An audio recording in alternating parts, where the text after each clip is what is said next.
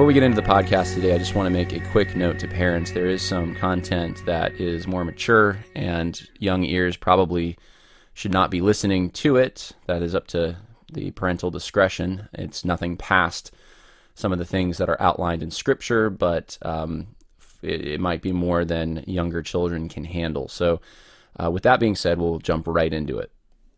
Welcome, everyone, to the Conversations That Matter program. I am John Harris. We have a special guest with us today, Darren Mell, and he has a blog. You can go to darrenmellblog.com, or you can go to voiceofthevoiceless.info and check out some of his stuff. He's got a lot of things he's written there that are very helpful.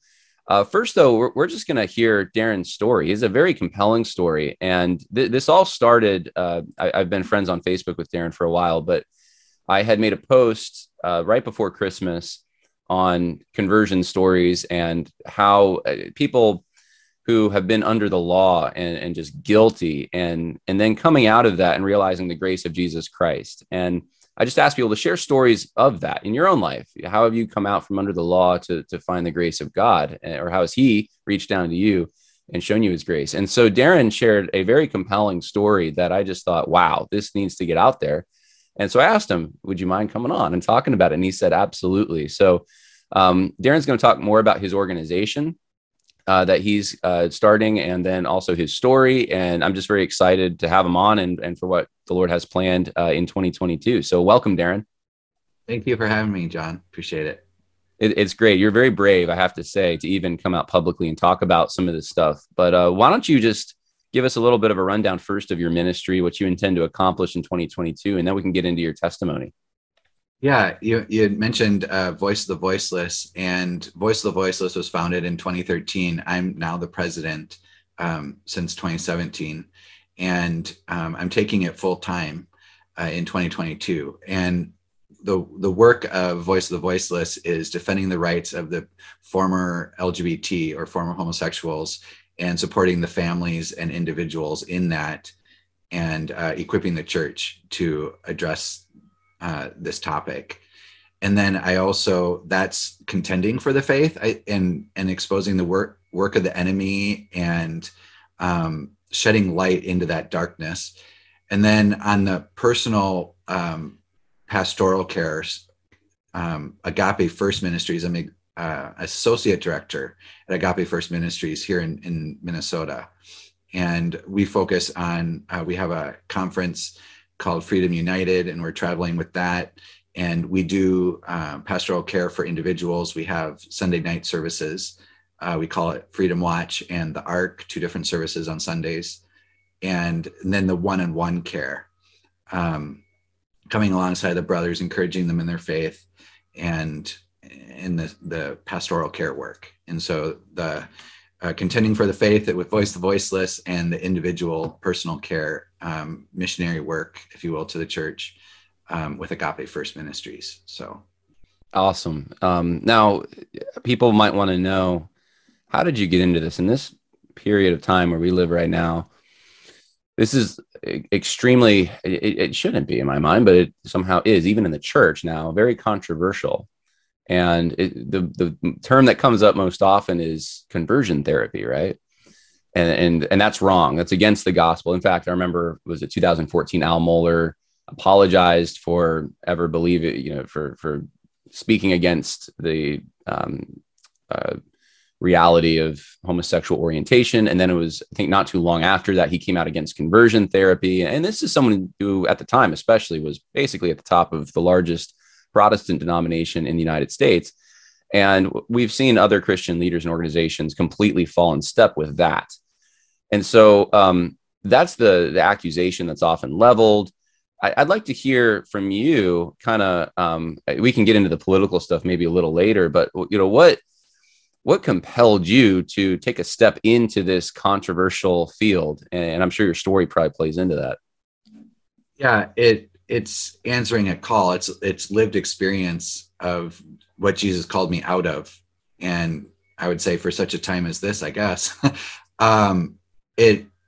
it's being in a church body, in a family, and having individuals and families struggling with this issue. And the church, even when I recognized that same-sex attraction was a sin in my own church that I got saved in or gave my life to Christ, that they didn't have the understanding of the issue. They just said, well, just be a celibate gay Christian, just, yeah, you're same-sex attracted, just don't do it. And that was about it. That's all that I had at that time. And then, having been married in 2005 to my wife, and coming in as knowing that I was in the gay lifestyle when my wife married me, she knew that, but spending 7 years trying to pray the gate away and not having the church understand, well, you sinned, just don't do it again with pornography. I was faithful for 7 years. And so the church struggling in this area to really, they encouraged me, keep going, follow Jesus, don't sin. And that was about it doctrinally. And so getting into this ministry, if you will, or accepting the calling to equip the church and to do ministry in this space, when I was working my day job, I'd have people at my own church coming to me for help because the church didn't have, the pastors didn't have what they needed. And so they'd say, well, talk to Darren. And there's more people that need help than what I can help, working 40 hours a week. And then wanting to, take the doctrinal position of our denomination and just teach that in Sunday school, and, wanting to do that, but being denied that the church doesn't want to go there because it's too controversial, even the denomination's position paper. So, I'm going in full time so that where churches want to be equipped with this, with the understanding and the full gospel of transformation and a renewal of the mind and a change in heart, not just managing sin by self-control or self-righteousness, but having a renewed mind. Like you can get in trouble in some spaces by saying that I'm transformed by Jesus and no longer homosexual. I don't desire sodomy with men anymore. And Jesus has healed me of those sinful desires, if you will, healed or set free. I've remained his disciple and in his word, and his word has set me free. Jesus has revealed to me the causes or the hooks that kept me in that identity and in that lifestyle. And it was all tied to sin and lies and what have you. And so where I'm at now with Voice of the Voiceless and Agape First is going out there, and Jesus is worth everything. And he's not worth everything. He's not worth anything. And he changes people's lives from dark to light, from death to life. And that when scripture says to he who's been given much, much is expected, I've been set free of death and I've been healed and restored to the Creator's intention for me. And I found joy and happiness. And the dream that Satan told me that I had to give up, coming out gay, was that I would get married and have kids. I always wanted to be married and have kids, but I was bullied into the gay identity, and girls told me that no girl would ever date me, and boys told me that I wasn't a guy. And I was like this other, transgenderism wasn't a thing in my school where I grew up, but at the time in the late 90s. So I'm surprised, that could have been what I struggled with, because I felt like I was other. I wasn't a man. But through what God's brought me through, I now know who I am in Christ, and I'm very much a man. And so those lies and sin and patterns of living in darkness Jesus brought me out of that for real, and that there's more to the doctrine of just confessing that Jesus is your savior. There is a renewal and a transformation that happens. And so I'm going public with that because honestly, voice of the voiceless, I'm trying to bring a voice to those people in the churches that are struggling, and the churches aren't talking about it. And it's creating a shame mentality for them that, well, if my church isn't talking about it and they're just saying that Jesus is enough, then I should, it should be enough for me too. But that's, there is a sanctification that goes through, and it's not just sin management. Just don't do it. There's more to it. And if we're not going to be bold enough to say that Jesus is Lord in all areas and sets us free in all areas, I'm not sure. Well, I know why now, but why the church doesn't want to go there and speak, other than where it says in Scripture, 1 Peter 1:5-7, to your faith add virtue, to virtue add knowledge. I think we will go as far as the virtue statement, but moving on to the knowledge and self-control and brotherly love and agape, there's a cost to that. And I want to be available to help the families who are my brothers and sisters who want freedom in this area to be equipped to find freedom in this area. Praise God.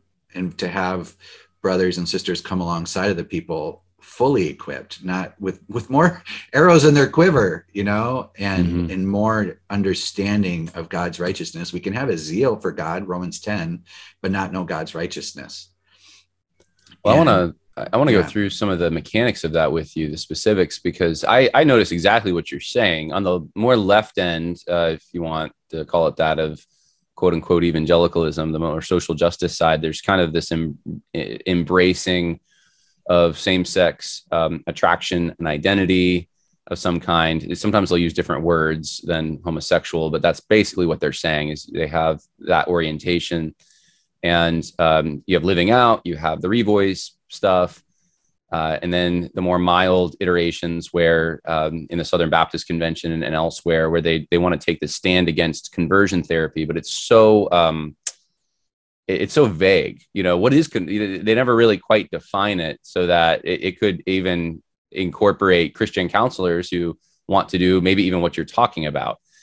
And then on the other side, I see for the more conservative evangelicals who aren't on the social justice bandwagon, or at least so they say, they are very afraid. This has been my experience. Most of them are very afraid to take really controversial stands. Something that's very popular, when it became unpopular to be for Black Lives Matter, especially in evangelicalism, a bunch of people started coming out and I'm against social justice, right? And so it was something that they could still, there needed to be like a block of people, it seemed like, that were going to be there for them to kind of do that. But this is one of a few areas that I've seen has not been really touched. It hasn't. You look at the Christian conferences, even the big ones that are out there, this issue really isn't faced. It's not talked about. There's no prominent speakers. You're not getting invites to those places. I wouldn't imagine. I could be wrong, but you can correct me if I'm wrong. I think Rosaria and Jackie are filling those voids. Yeah, exactly. It's not. So I want to draw some lines here. I want to see, okay, what's the difference between what Darren Mell says, and I will say also, to some extent, maybe what others have said on this podcast, what Bobby Lopez has said, what Ron Riesco has said, both ex-homosexual, and they say the same thing that you just said to me. I want to draw the line between them and then what Rosaria Butterfield, Jackie Hill Perry, and some of these other ex-gay, I know there's a bunch of them now in TGC. What are they saying that's different from what you're saying? And then also, maybe this is kind of the same thing, but what was it then in your church with people who sound like they're well-meaning, but they did not have, as you said, the tools to really help you fully? What was it that made you realize, wait a minute, I'm a man, I'm not homosexual. That's not who I am. And you wrote it very beautifully under my post, and you just felt the fullness of God's grace, and we're set free from that. So take me through that a little, if you would. Yeah, we'll do it in reverse order there. I'll start. Yeah, that's a lot. Sorry. Yeah. my testimony, I came to Jesus Christ because I was doing occultish things and manifesting demons and being attacked at night. Some people would label it night terrors, but having a demon at the end of your bed come and attack you is enough for me. And a lot of my friends in high school all got saved at the same time, all became Christians, or the clique of my friends, I should say, not the whole high school, but my closest friends, and they were burning their things that had to do with the occult. And I thought they joined a cult themselves. But after I asked them, what about, ghosts and stuff? And they said, Jesus has power over that. And I said, oh, okay. And so after I got attacked one morning, I ran to the high school or school day, and I was going through the halls looking for any of my Christian friends. And I found Lindsay, and I said, Lindsay, I'm being attacked by what you call demons, and I think it's going to kill me, and I need Jesus. And so she's like, well, I've never done this before, but let's pray for you to receive Jesus. And so I received Jesus in the high school because I was being attacked by demons, not because I was a sinner, but because I knew that my life needed a bigger power than me. And I grew up a cultural Christian in the Methodist Church and went to Sunday school. But my takeaways was, Noah had an ark, Jesus died on a cross, he was born on Christmas, and he raised from the dead. And that's it. That's about all I knew. I knew that Bible was the word of God, given to us, and that was about it. So I ended up going to church with Lindsay, and I shared my testimony, and the elders prayed, laid their hands on me, and I received the Holy Spirit. It was a supernatural experience of fire on my body. I didn't know anything about Christianity at the time, like the Holy Spirit, I should say. And I received the Holy Spirit. I believe that God impressed on me that he loved me and that I was his son. And so I started reading scripture, and I got to Romans or 1 Corinthians 6, where it talks about homosexuality being a sin. I had the NIV study guide back when NIV called it homosexuality a sin. And I came out to my youth pastor and I said, I have this attraction to men that I think is homosexuality. And I know it's a sin and I don't know what to do about it. And, she said she understood, and we told our elders and pastors, and they supported me in my faith. And they said, just, don't do that. Don't give in to that sin and you'll be fine. And, my pastor, Pastor Gary, he's still an elder to me. He's still my pastor. And he took me at 17 or 18 years old to Outpost Ministries, which was a founding ministry of Exodus. And I still have the papers. It was the first annual banquet.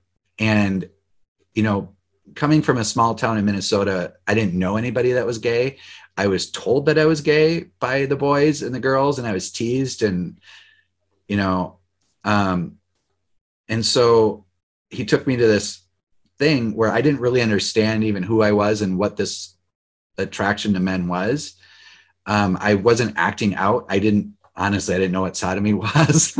I was attracted to men and in a way that I didn't understand. But so I go to this conference and it just went over my head, honestly. I remember a guy and a girl saying that they were gays, but they aren't anymore because Jesus changed them. And it just went over my head. So it was a miss there. And I end up going to college, and I kind of put the homosexuality on the shelf, just like, yeah, I'm not going to do that. And I joined a street preaching ministry, a Black preacher who was like a father to me. And I did street evangelism and feeding the poor, and traveled around the Midwest with him doing revival meetings. I was his Timothy, did all the administration. So I just put that homosexuality on the shelf, and I lived as a Christian, a celibate, I guess, gay Christian at the time, to use some of the language out there. Still attracted, but just not acting on it. And when I went to college, I started having guys show interest in me, and the ministry got shut down that I was in. He was focusing on his family at the time. And so I was kind of left to walk out my faith, and not having the solid ground. I would say I was built my faith on sand, if you will, as zeal can keep you from not doing certain things, and self-control only for so long, but I didn't have the truth. And so I met gay Christians, and I started going to gay affirming churches, which is before that word even existed in my vocabulary. The MCC church in Minneapolis, and some other Pentecostal churches that ended up being gay affirming, but that's another story. And so I lived as a gay Christian. Of course, I go back to my founding church that I got saved in, and told my friends, hey, I think I'm a gay Christian. And they Matthew 18 to me, which is like, you can't live that way. That's not scriptural. And they turned me over. They're like, we can't fellowship with you if you're going to say that you're a Christian and living that way. And it hurt, but I was like, I think this is love, so it's got to be the right thing. And they just don't understand it. And so I lived with a partner, a guy, for a couple of years, and lived in the gay Christian world for a while. I didn't have to come out to my family. They figured it out and said that they supported me and the way, that I am. And that was that. So not having any stigma for my family. And, I went into the gay lifestyle. There's other parts where I tried to walk a line of being a celibate gay Christian, but that ended up, I got raped by a man, and the shame of that and the pressure of my gay Christian friends that were side A, gay Christians, and I was trying to be a side B, the shame of it all, and the fight of self-righteousness to stay pure, if you will. I just came to the end of myself and went into it. And so I did have a friend from the church that I got saved in, who was the best man in my wedding, Jesse. He continued to call me and check in on me and remind me of, God's called me to share the gospel, and am I going to church, and just loving me. And he invited me to a prayer meeting, and I went to a prayer meeting with him, and he asked me, do you really think you're gay? And I said, I don't want to be gay, but I've tried to pray away the gay, and it doesn't change. And so I want to love and be loved. And he says, I think you're just dealing with lust. And he explained how he deals with lust, and that God gives him grace to not lust after other women, that, that it's, the temptation is there, but God, helps him not to do that. And then I prayed, and he says, well, let's pray. And I said, God, if I'm not gay, if you don't want me to be gay, then you have to break me up with my boyfriend. It's not a thing that I can do. Because I'm like, I'm in what I thought at the time was a loving relationship. And so, you can take it if that's your will, then take it, but I can't do it. And then he said, if there was a woman that you could marry, who would you marry? I said, well, yeah, I want to get married. And there's a woman, her name's Rhoda, but she's dating a guy that I broke up with, and she knows that I'm dating a guy. So I don't know how she would ever see me as somebody to marry, but God, if you want me to be married, then work it out so that Rhoda sees me and I can marry her, and so those are my two prayers. I'd say prayer with faith of a mustard seed, but it was there. It was sincere. I didn't have any answers. It's just, so I gave it to God and said, here, this is all I can do. And so I get home from that prayer meeting, and my boyfriend dumped me. So talk about immediate answer to prayer. That was really hard to go through. I kind of rebelled against God because it's one of those cognitive dissonance things where you know what's right, but you're mad about it. And so eventually, Rhoda did break up with that guy, and I waited the customary 2 weeks and then asked him if I could date her. And he was polyamorous bi, if you didn't figure that out, if he's dating her and had also dated me. And so wait, this is all at a church? I just have to ask, this is all three of these, she went to your church, or how did you meet her? No, we're all Okay. individual people off in our own worlds. I'm going to a church at that time when I met her, just a mega church, so I could blend in and Okay. not have anybody. So you knew her recognize me. outside of that. You knew her. I knew her outside of it. I knew her through my friend that Gotcha. I once dated. He threw parties, and we were all in the theater world together. I did tech for theater. I do want to just comment. I want you to continue, but real quick, I know there are some Christians out there who I think hearing this and you saying you're saved, and then you kind of went off the deep end for a little bit. I just want people to remember Paul's letter to the Corinthians, 1 Corinthians, that Christians can get into sinful situations. And the key, though, I think, is what 1 John says. You don't walk in that. That is not a forever thing. And so you're going to tell us, I know, how you kind of came out of that and how the Holy Spirit used this. But these kind of stories, as you know, Darren, they're not shared a lot in Christian circles. So I'm just so grateful that you are sharing, you're opening up, and that is an incredibly brave and vulnerable thing. And I just, anyway, please continue. Yeah. And to also add to what you just said, the Matthew 18 thing I think needs a lot more emphasis. But when scripture says to turn them over to Satan for the destruction of their flesh, so that their soul may be saved, I'll integrate that into my testimony here. Sure. I've lived that, being turned over. And I came to Christ not because I was a sinner, but because I wanted to be saved from the enemy. And then knowing that I was a sinner, but then being confused.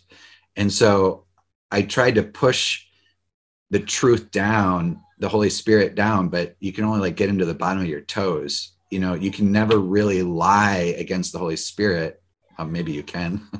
It kind of scares me to even go there. But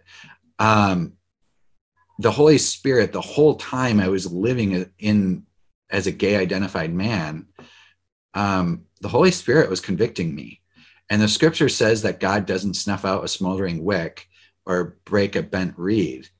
And that brother Jesse, who continued to have a relationship with me by the phone, and encouraging me in the faith, I honestly think that God used him as a lifeline to keep my flame burning, even though it was smoldering, right?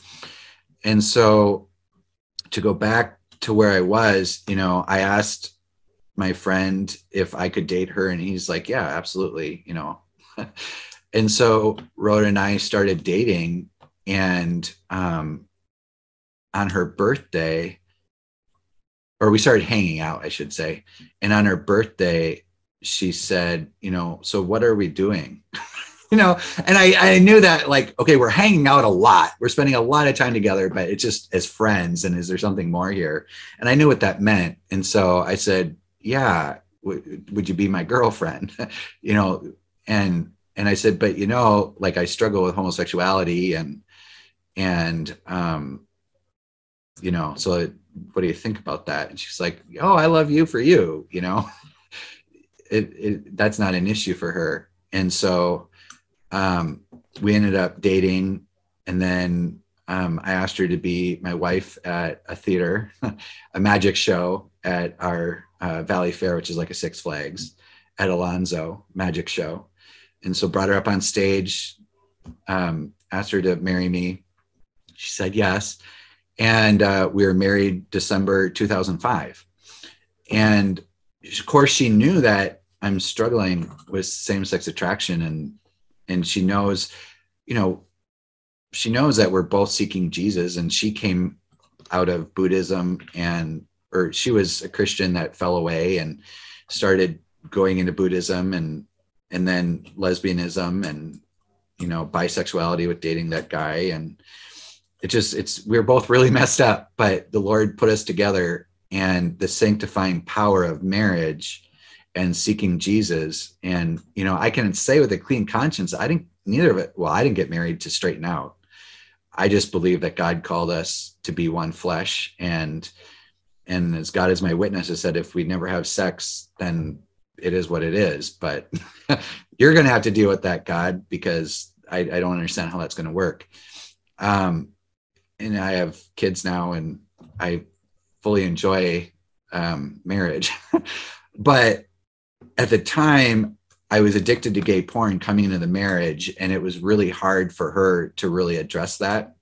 Because with her own brokenness, me not quote unquote desiring her, that created an interesting conflict for us to work through.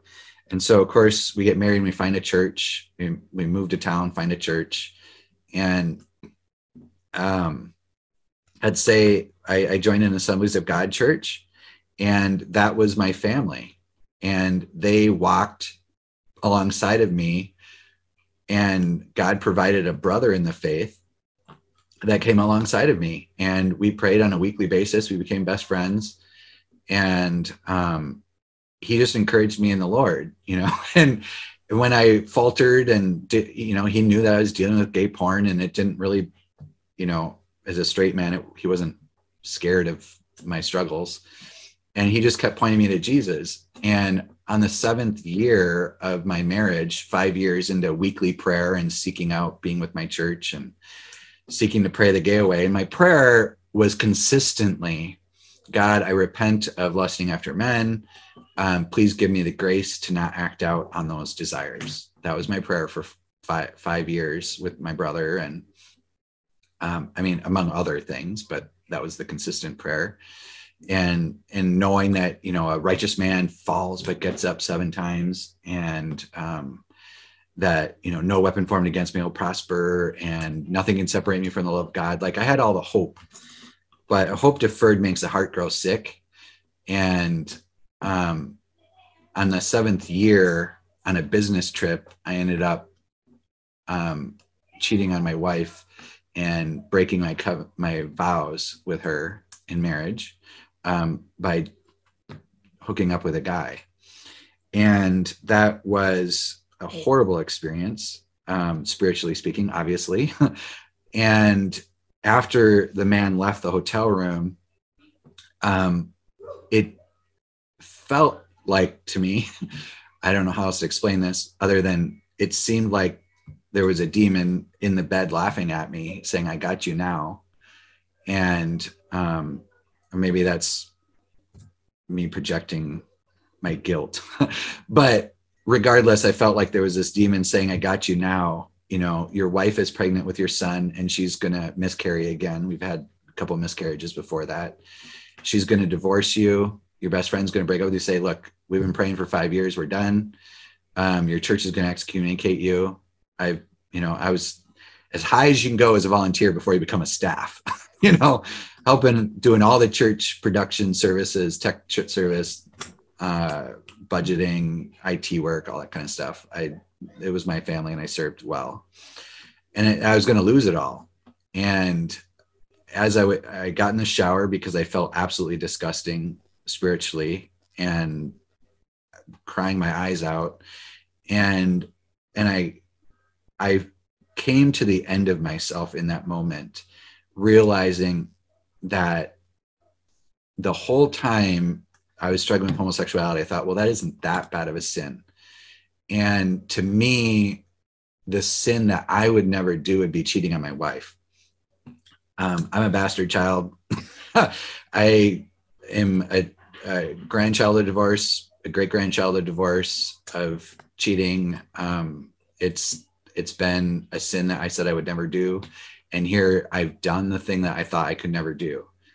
And in that moment, I realized that I've been trying to do, I think God impressed on me that I've been trying to do Christianity in my own strength.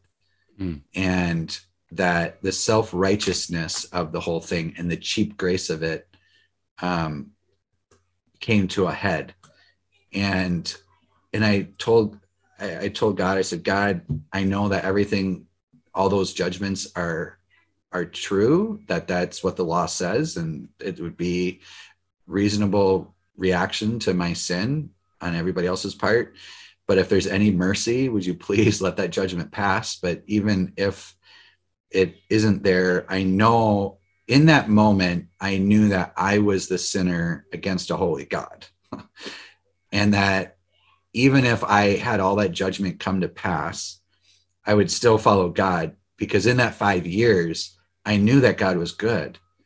I knew that he was everything that is right and righteous, and that I'm the sinner. Like I've known that. And in that 5 years, I've seen so many miracles in my marriage and in our church. And it just, that God is good. And so I'm like, God, I know that I'm the sinner here. And so I'll still follow you, even if all that stuff happens. Well, that was my prayer. And I got home the next morning and I went straight to my pastors, which I've never called on my pastors in all the years that I was there. But I said, I have an emergency and I need you. And so the pastor's husband, at the time, we had a female pastor of our church, the daughter of the senior pastor man who had passed it on to her. And so her husband came and I confessed everything. I told him everything that happened. And he told me, well, you confessed your sin. Just don't do it again. And don't worry, you don't have to tell your wife. Just don't do it again. And the Holy Spirit told me that was wrong advice and that I had to go to my brother.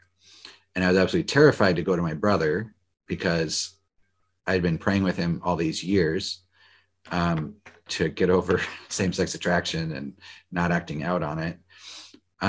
But I did end up, we hung out and he could tell that something was wrong. And so what's going on? And I just laid it out. I laid it out in front of him, crying, like total messed up my life. And he was the epitome of who I think Christ is, or, like the Spirit of Christ. And he says, Darren, I'm going to go through this with you, and we're going to restore you. And that broke that fear, obviously. And that was an act of love rather than judgment. A lot of my friends had judged me and had nothing to do with me, but here he's going to restore. Scripture says a wise man will restore a brother, and he wanted to restore me. And he says, you've got to tell your wife. Like, that's not an option. And I said, yeah, I know. The Holy Spirit told me. And so I ended up at church on Sunday. I'm in the control room. So, I'm calling service, right? As a producer. And we have our time for prayer to come up. And I told the team, you got it. I got to run. So I went up for prayer and I, said the unnamed sin and prayed with them. And after service, Rhoda, I was asking God, to help me to break it to Rhoda, because I don't know how to do it. And Rhoda came up to me after service and she says, I love you, Darren. And I don't love you because you're perfect, but because you're the perfect husband, but because you love God perfectly. And though that's an overestimate on her part, but she said it. and I felt like that was an opportunity to share with her what happened and confess. And, this week, it had been a week. And in that week, I don't think doctrinally the Holy Spirit left me, but I've been trying to explain how I felt, and I'm still working on it. That week, I felt like I was a dead man walking. Like I could feel the weight of my sin, and I don't know how else to say it. It's not like God forsook me, but just having the weight of your sin. Maybe it's because I'm a believer and and sin, the Holy Spirit convicts you of sin, and it just feels like a fire when you sin. And I feel like I've been consumed by my sin at this point. And so it's so heavy. And I confess to her. And when she tells her side of testimony, she'll say, she saw the death on my face, that I was repentant. And I did not, at some people, and I've had brothers in my church that were in the same situation, but they chose, well, this just means that I'm gay and I'm going to go live as a gay man, and then they divorced their wife. Had that happen with some close friends in our church. But yet I don't believe that I'm gay. And I believe that God is good and that it's sin. And so she said that, God presented her sins on the cross and said that she could divorce me. That's the law, but that she won't be under the law of grace. She'll be bringing her relationship under the law. And she felt the weight of her own sins. And she said, no husband of mine is going to, perish under under the sin. And so she forgave me and received me back. And, I told you about when the elders laid hands on me and I felt the Holy Spirit overwhelm me like fire. And when Rhoda said that she forgave me and that she received me back, it was the first time in my life that I felt mercy, that I was given something that I didn't deserve. And I felt the oil flow over me and like the death wash off of me, and that mercy of God come back. And it was so tangible, it was so real. And in that, I go to prayer again with my brother Jimmy. So she receives me back, and I feel alive. I feel that sin washed off of me. And when scripture says, should I divorce an unbelieving wife? Well, who do you know that your spouse might actually sanctify? You may be sanctified through your spouse. I think that was that moment where she extended mercy and grace to me. Her in Christ did that, and I received it. And in praying with my brother, I decided to go on a sabbatical into a prayer room. And I sought God, and I said, God, all this Christianity that I've done for 20 years has led to me cheating on my wife. And I said, there's something missing in my faith, and I don't know what it is. And I don't know how to get out of this. You have to lead me in this, because in spite of the church loving me, I'm not set free. And the word says that you'll be set free. So you have to show me. And I ended up finding a book called A Covenant with My Eyes by Bob Sorge. And I read that, and I took a covenant with God and said, God, when I see men that I know I'm attracted to, I'm going to look away, but it's by your power that I'm not going to look back. The double take thing, I haven't ever been able to figure that one out. And I said, God, you have to be the one to keep me from that sin. And I wrote on the DarrenMelblog.com, I wrote my covenant out and my experience with that. And I said some other things, I covenant that when I'm watching TV and something comes on, I'm going to look away and turn the channel or whatever, just some practical stuff. And God, by his grace, cold turkeyed me from the gay porn there. And what I've since learned is that the porn was poisoning the well. Jesus' well is deep, but I was poisoning it with this, when scripture says that your eyes are the gateway, and if you let in the darkness, how great is that darkness? And that really is what the pornography addiction was. And so God set me free of that by his grace. And in the next year, and it was 1 year, that my brother invited me to go to the gym with him and work out. And, I told him, well, I'm kind of scared of that because that's where I used to pick up guys. And, that's lust galore. And he's like, no, God will protect you, and, God will keep you, and you're with me. And so for a while it was like just staring at my brother and like not looking at any other guys. But then to see him walk up to other guys and say, hey, your chest has got really good definition. How are you doing that? and And it was kind of, it took me aback. Like, he's complimenting a guy and he's not hitting on him. And just watching him interact with other guys and then getting comfortable in the gym.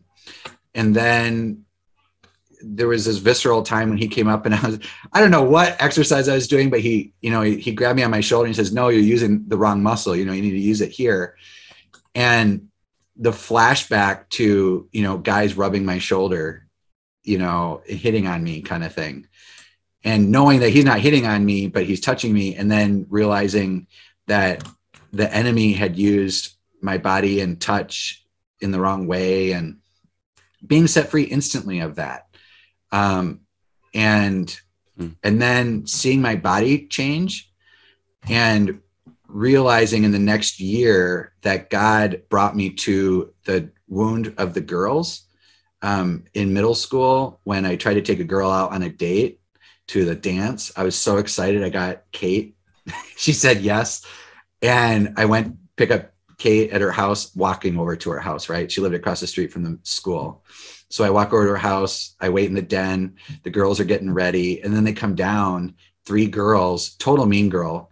And they cornered me and said what a joke it was that I thought that Kate would go to the dance with me, that no girl would ever date me. That I was just this queer kid, not queer, but, gay, or however they said it, that I wasn't a boy that any girl would ever date. Like, God brought me back to that and showed me how I had agreed with them that no girl would ever date me. I'd made a vow and a belief with them. And so I had to forgive them and break that vow over me that I made, a conscience vow. And then the boys in gym class, for the longest time, he swings like a girl, kicks like a girl, throws a ball like a girl. When we picked teams, I'd be the last one, and they'd huff and puff about, "Oh, we got Darren on the team." And then the teasing in the locker room because I hit puberty later than everybody else. "Oh, he's not a man. He'll never be a man." And just the relentless body shaming just destroyed me. And so I had to forgive them.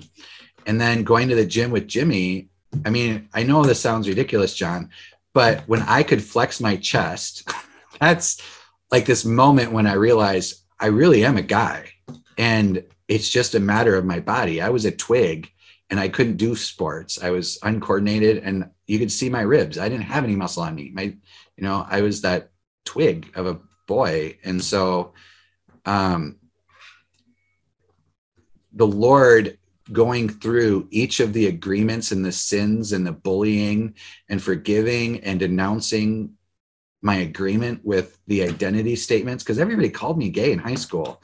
My best friend's like, "No, he's not gay." I'm trying to date girls, but I do have this same-sex attraction thing that I was acting out in pornography on the side, but that wasn't really my core identity. It was just a behavior that I got into.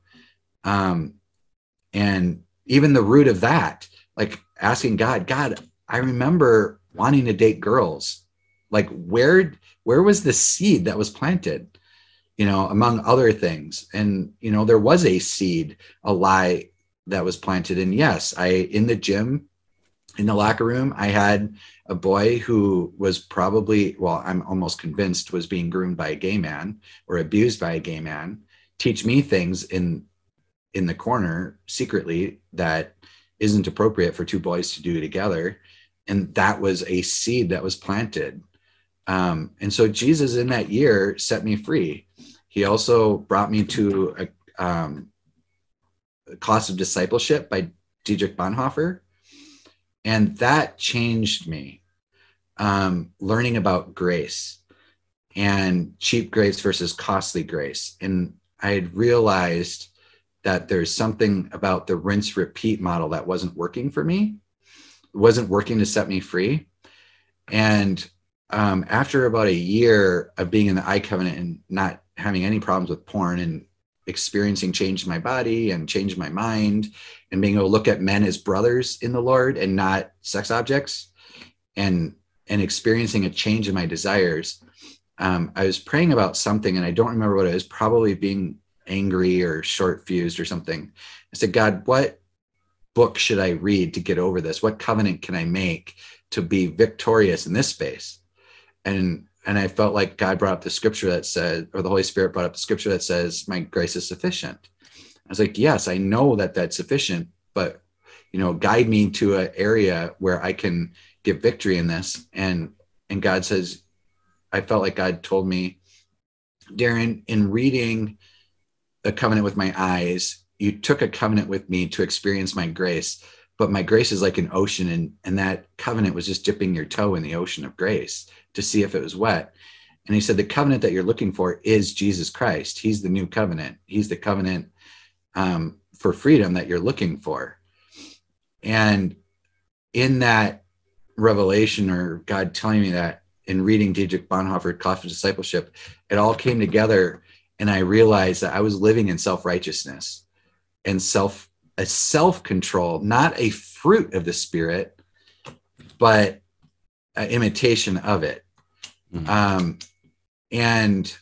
And so in that, with my brother, we're praying, and I'm sharing what I'm sharing with you. And he's like, man, they don't teach us that in seminary, and it was just like this big revelation that we're transformed in Christ. Like there is something there in grace that you don't have to sin. And so that really set me on a path in the last several years of realizing that my Christianity was on sand, was built on sand, and cheating on my wife was a test, and it came and it washed my entire house away. Mm-hmm. And my prayer since that day is, God, as you reveal your truth in scripture to me, may I build my house with the pillars on solid rock. Give me doctrines of truth that I can put on Jesus, like the solid rock. Like, that's it. I don't want to be washed away again. I'm terrified. And in 2019, having seen several people fall away, several things happen, being president of Voice of the Voiceless and in the advocacy space of contending for the faith, I was seeing things that weren't adding up scripturally. And I started recognizing that there are wolves, that there are hirelings, that there are false converts, there are false teachers. I came across Hebrews 6, and the fear of the Lord started to grow in me. And the experience in the last 4 years has been a continual growth in Christ and a transforming of my mind that scripture is infallible, that the meme Christianity that I had lived for 20 years was incredibly shallow. And Jesus loves me, and my zeal for the Lord is enough.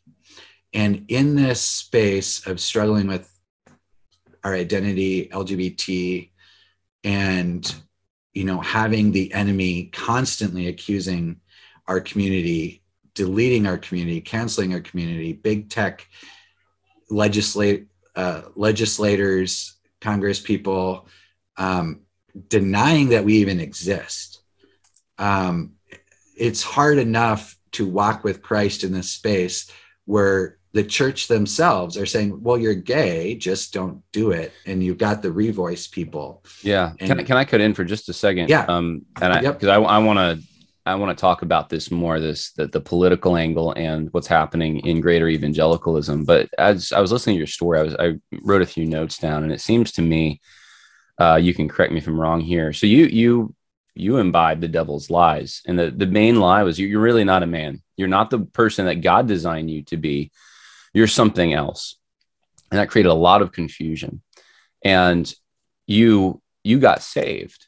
And you saw a way to be forgiven. You were forgiven of your sin, but there was still, even with that, still an identity crisis going on, and a tug of war between the devil and what you knew to be true that took place for years. And that moment that you cheated on your wife, that was what broke your pride, because it sounds to me like you were doing things, you were sinning, but it wasn't as bad as like the worst sin in your mind. Like the worst sin would be cheating on your wife. And then when it happened, it was like you really needed grace at that point. Like you saw your need for it even more, which as a Christian, I mean, I relate to this going through life.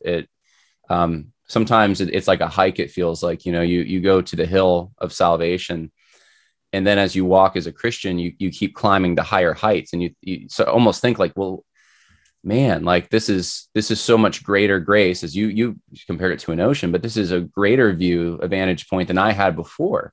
And wow, that little understanding I did of what Christ had done for me, now I'm seeing it more. And so you started climbing that, and it was a put off, put on. You put off those lies and that identity. You gave that to the Lord. You weren't going to live in comfort with sin, pornography anymore. And then you put on. And the interesting thing to me is part of the putting on wasn't just receiving Christ's grace as this abstract thing. You said it was very tangible. It was actually learning how to be a man too. It was confronting directly the lie of the identity lie that you weren't really a man.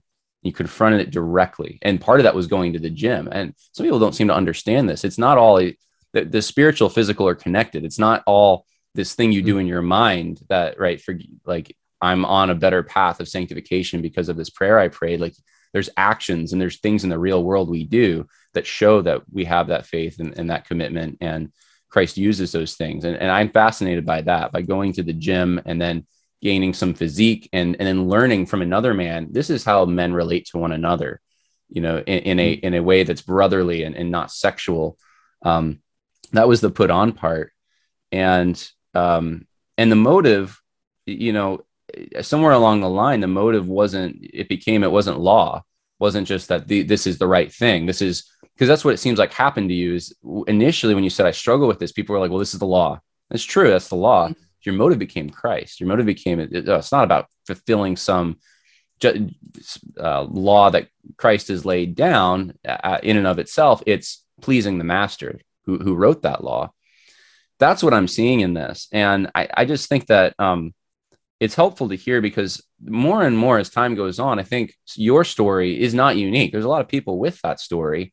It doesn't get out as much. And I think as time goes on, there's going to be more of those stories from people coming from broken households, lots of confusion. In fact, I don't have time to share it, but in seminary, there was a guy that I would go out to breakfast with, who I met at the gym, who was homosexual. And I would share the gospel with him. And I remember he was so against it at first. So like, I'm not going to go to a church where they don't affirm homosexuality. I could never change. And within like 24 hours, he's texting me, I've always wanted a wife. I've always wanted kids.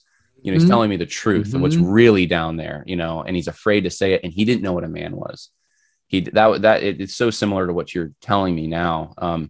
He was asking me questions. At the time, I thought this is really weird. What kind of clothes do men wear? And I'm like, what?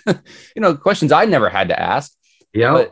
But those are those identity things of, trying to look at other men to take your cues to figure out, who am I? What am I? And so you found out who you were in Christ, but also with the help of learning from another Christian man and being accountable. And so anyway, that's what I'm getting from your testimony. I think it's a beautiful thing. I think a lot of people could hear it who are Christians, who've never had to confront some of these things, and they can think, wow, look at all the mess, look at all the errors, look at all the things you did wrong, look at, and the thing is, God, we all have those things. I wonder even how many people in the church who might have cookie cutter lives, they're looking at pornography, straight pornography, right? Or looking or doing whatever the sin is that is not prominent, that you don't see, the way they treat their wives or whatever the case is. We all have sin. And this is the thing, is at the end of the story, it's grace. It is God's grace that's the motivating factor. Law isn't the motivating thing. It is the grace of God, who Jesus is, and seeing ourselves the way he looks at us and not the way others look at us. And so anyway, I just wanted to cap that off. If you have anything to add to that, please do. But I want to get into the political stuff now of how you see the church. I shouldn't say the church, but many Christian organizations, quote unquote, failing to confront this properly. Yeah. I just want to throw one sentence in, is that God provided a male friendship, a healthy one, as brotherly love would be concerned. And because I had that as a contrast to what I had with my boyfriend and comparing it to scripture, it really opened my eyes to what God designed for me, and that I had exchanged that for a lie. And so now I have what is true. When everybody told me, oh, Darren, you're so sensitive, you're just gay, you don't, do what the guys tell you to do, because it's wrong. Like, calling me gay for that is actually, God put it on my heart to love people and to relate to people how God wants us to relate from a young age. Like, it was there, and the world labeled it that way. But then having a brother come alongside of me and say, no, this is actually, you can relate that way. That really was what changed me through Christ. As one of the things. This has been part 1. Part 2 will drop tomorrow, and we will talk in that particular podcast more about the political angle, what's going on in evangelical churches, the differences between different ministries that claim to be tackling this issue, and then where real hope can be found for someone who does struggle as a Christian with thoughts of same-sex attraction.